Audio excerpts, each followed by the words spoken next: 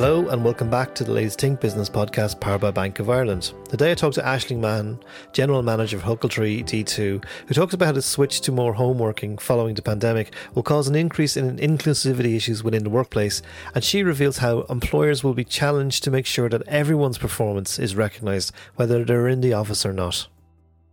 I'm joined today by Aisling Mahan, General Manager of Huckletree D2. Huckletree is a growing co-working space empire co-founded by Gabriella Hersham and Irishman Andrew Lynch. The company opened its Dublin doors back in 2017 and operates 30,000 square feet in a 19th century building on Pearse Street. You're very welcome, Aisling. Thanks, John. Great to be here today. And yeah, what I'd like to talk to you about is the new world of work. To many people, COVID is over, but I having caught it recently myself and recent surges, it's not really. The new world of work as we know it is often described as a hybrid workplace, and many companies have reopened their doors, but some are ushering back their staff faster than many would like. Most people during the pandemic got used to working at home. Most companies realised they didn't need as much floor space as they needed before. They realised greater efficiencies. People got more work done. They saved money from having to commute, and at the same time they got more work done because there was less distractions from being in the office. But the reality is we're also social beings, and we like to have the best of both worlds. And you know, we do buzz off people. We get inspired by people. We like to mix. We're social animals basically. But recently, Elon Musk, founder of Tesla, was in the news because he issued an edict requiring all his staff to come back to the office. You know. And when they did all come back, there was issues with Wi-Fi, there wasn't enough desks, people were probably complaining about the 2-hour drive to the office, 2-hour drive home, we're not getting home till after 7 at night. But also one of the things that the pandemic exposed was the gender imbalance. We all know there's gender imbalance issues in most workplaces, but particularly in terms of work-life balance. I want to talk to you about the concern that the gender balance will be stretched further as more companies require people to come back to the office. So I'd like to start maybe with what your thoughts were on Elon Musk's edict to his staff. Yeah, so I guess we're lucky because at Huckletree we have around about 75 tech companies working from within our building. So we kind of have this view over how lots of different companies are dealing with hybrid and remote work. And I guess the commonality behind all of the companies based at Huckletree is that they really value their people and they're willing to be flexible. So they will have a hub at Huckletree, which people can work out of if they need to. So if they're, not well set up at home, or if, as you said, we're all social beings. Some people prefer being around other people. Others might be more introvert and prefer their own space. So I guess, again, we keep talking about flexibility, but it's really not a one size fits all approach. And companies like Tesla who are mandating a return, that's quite unusual. It's not common. And obviously, look, everyone's different. And I know they talk a lot about much of their success has come from in-person collaboration. And obviously they're a manufacturing company at their core. So they have their core staff that need to be there in person. But it's not something that we're seeing, certainly from our hub. None of our companies are mandating you must be in the office 9 to 5, to quote Elon, minimum 40 hours a week, you must be here. So that idea of linking performance to presenteeism, I feel is really outdated and quite dangerous, actually. I would agree. I mean, I associate things like presenteeism with optics, and often it used to be like, were you at the, who was at their desk first for the boss to see who was in that morning? And there's also a tendency as well, like for a lot of people who enjoy working from home or having the hybrid experience and coming in for meetings to collaborate, but getting back home to do the real work when there's reports to be written up and stuff that requires no distractions.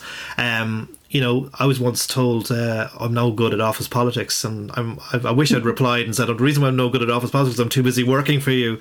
But that's the thing. I think the whole idea of presenteeism. Some people who want to go back to the office and spend more time in the office will do so because they can, because that's the ability to do so. People will book a desk or whatever. Others may find that the working from home thing or the ask to come in at least once or twice a week or 3 times just works perfectly for them, because they've got busy lives as well. They do like the work-life balance. They do like to be able to bring their kids to school, collect their kids from school, and do the work in between, whatever it takes. But the fact of the matter is that ultimately the quality of the work is what should define you, not, in fact that you're present all the time, right? Yeah, so it should be the output, and ideally your whatever performance management system you use measures the output, and how the person gets there, or where they are when they get there almost doesn't matter. So we are definitely seeing more and more people though gathering in person, but when a company asks their staff to come in, there's a very clear intention or purpose behind it. So maybe it's for an all-day training session, or a quarterly review, or a brainstorming session, or something creative that does work better when people are there in person and you have that energy and people are bouncing off each other, which can be difficult to get in a Zoom room. So we're definitely seeing more people come in.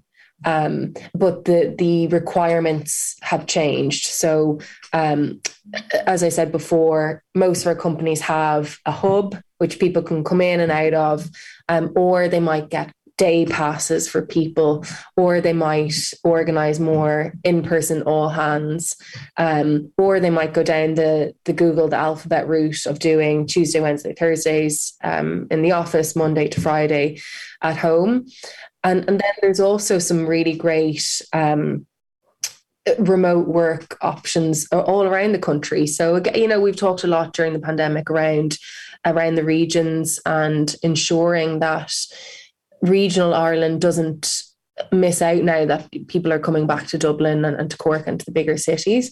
So, if someone has moved out of Dublin, that they can still get access to, an ergonomic chair and a desk and really good Wi-Fi, and be in a community. So that's definitely the route that progressive, open-minded tech companies are going down. One of the things that the pandemic it gave people a lot of flexibility because they could work from home, but it also kind of showed a lot of imbalances too when it came to particularly women, and they were trying to combine working from home with caring duties as well, and it just showed those imbalances. Another side of the coin was that there was a bit of research by Chambers Ireland that 57% of female entrepreneurs noted that remote working made it more difficult to carry out caring and home duties, and that figure is more than 10% higher than their European counterparts. And that seems like an Irish issue as much as anything else. But when it comes to overall, I'd say if you ask people, would you rather be able to continue working from home or have to come into the office, a lot would say actually working from home actually does suit me because I can juggle those things probably a bit better. Other than that, though, when it comes to like people who can choose to be in the office more than people who can't, does that put people on a negative? A slower lane when it comes to things like promotions or that the optics that I mentioned earlier? Yeah, I mean, it shouldn't, right? It really shouldn't. And I think that the other kind of side of that debate is that I think it's brilliant that we can talk about these issues now, because before there was quite a stigma around it, or, you'd almost apologize for having to leave at 4:30 to pick up your child from creche. Whereas now those conversations are happening. And so it feels like a more open and honest and authentic way to show up to work. And certainly for our company anyway, we have a lot of working parents, and we have our gender balance is 55-45 women to men. So we're very aware. And of course, not everyone has kids either. So, you can't assume because you're a woman, you're a carer.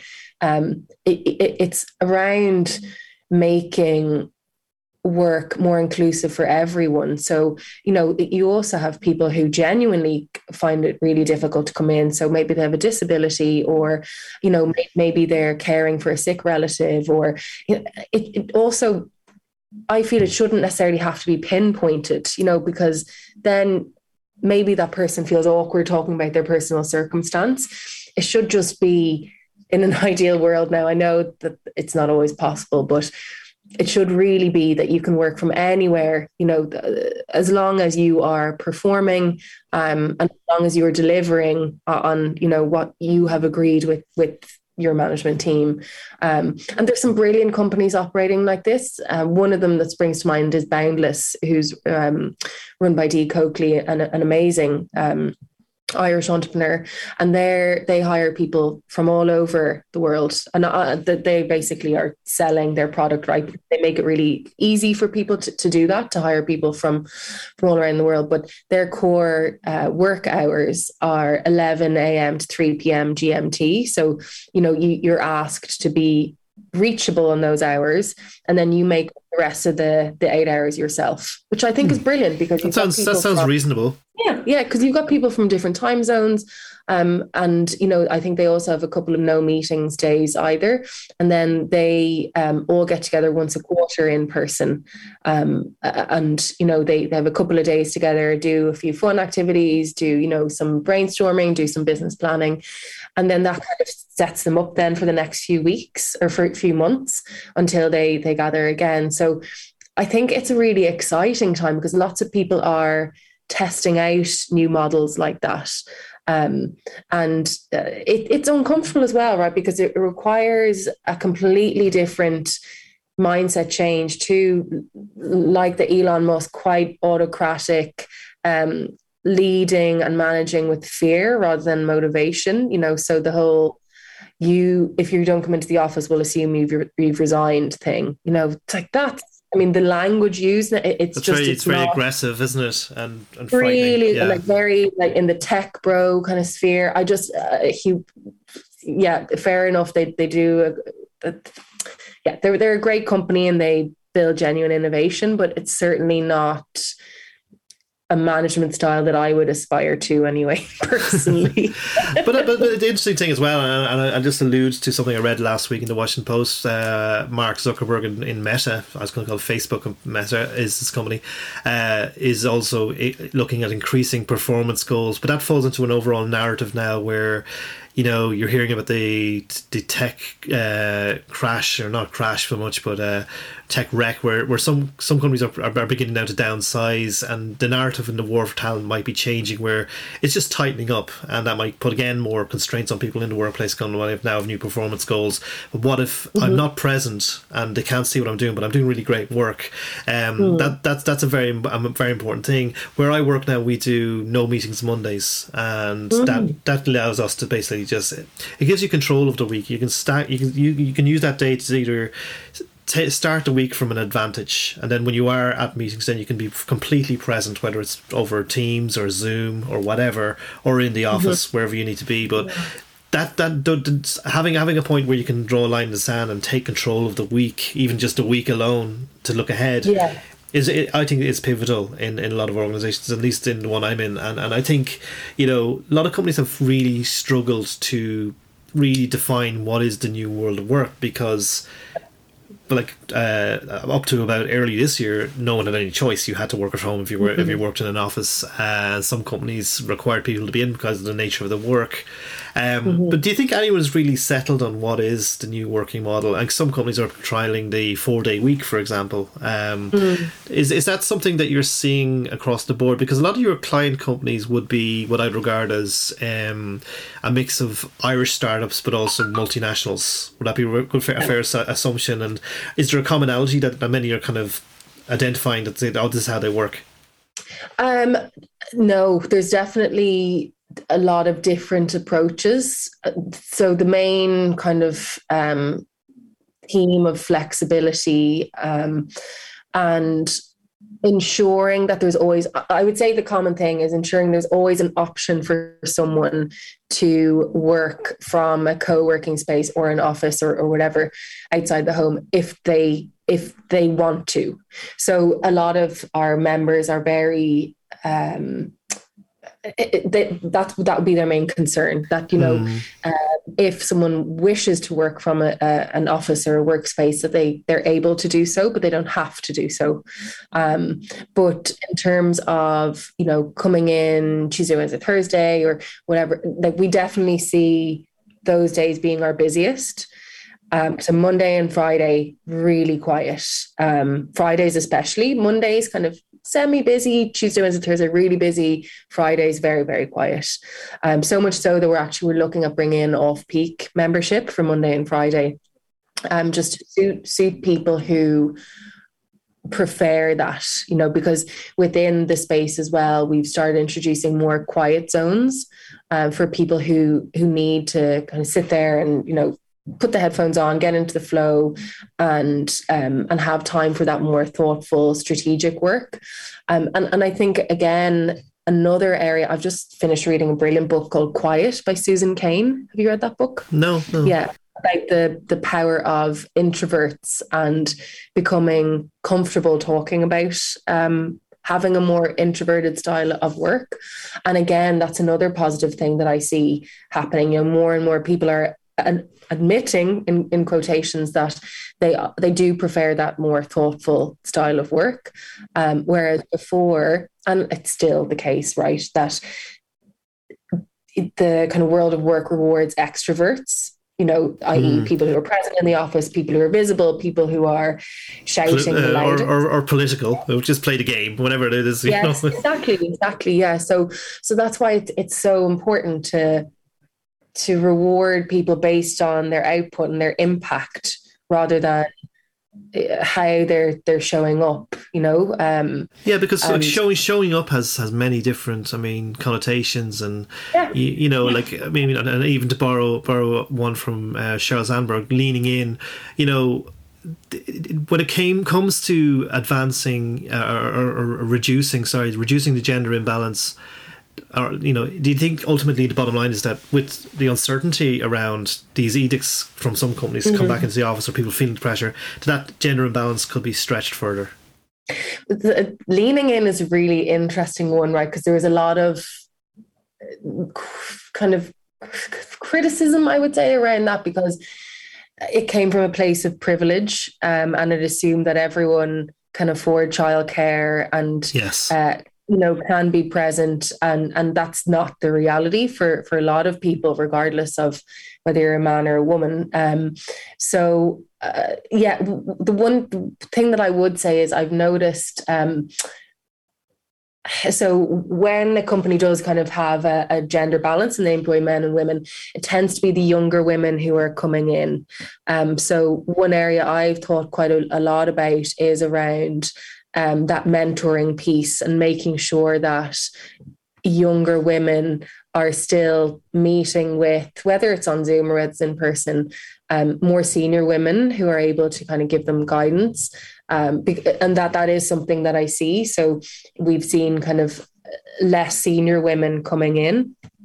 So we're actually, another thing we're working on is setting up a mentoring program, or even a structure across both our team and then our members that people would be able to opt into if they wanted to.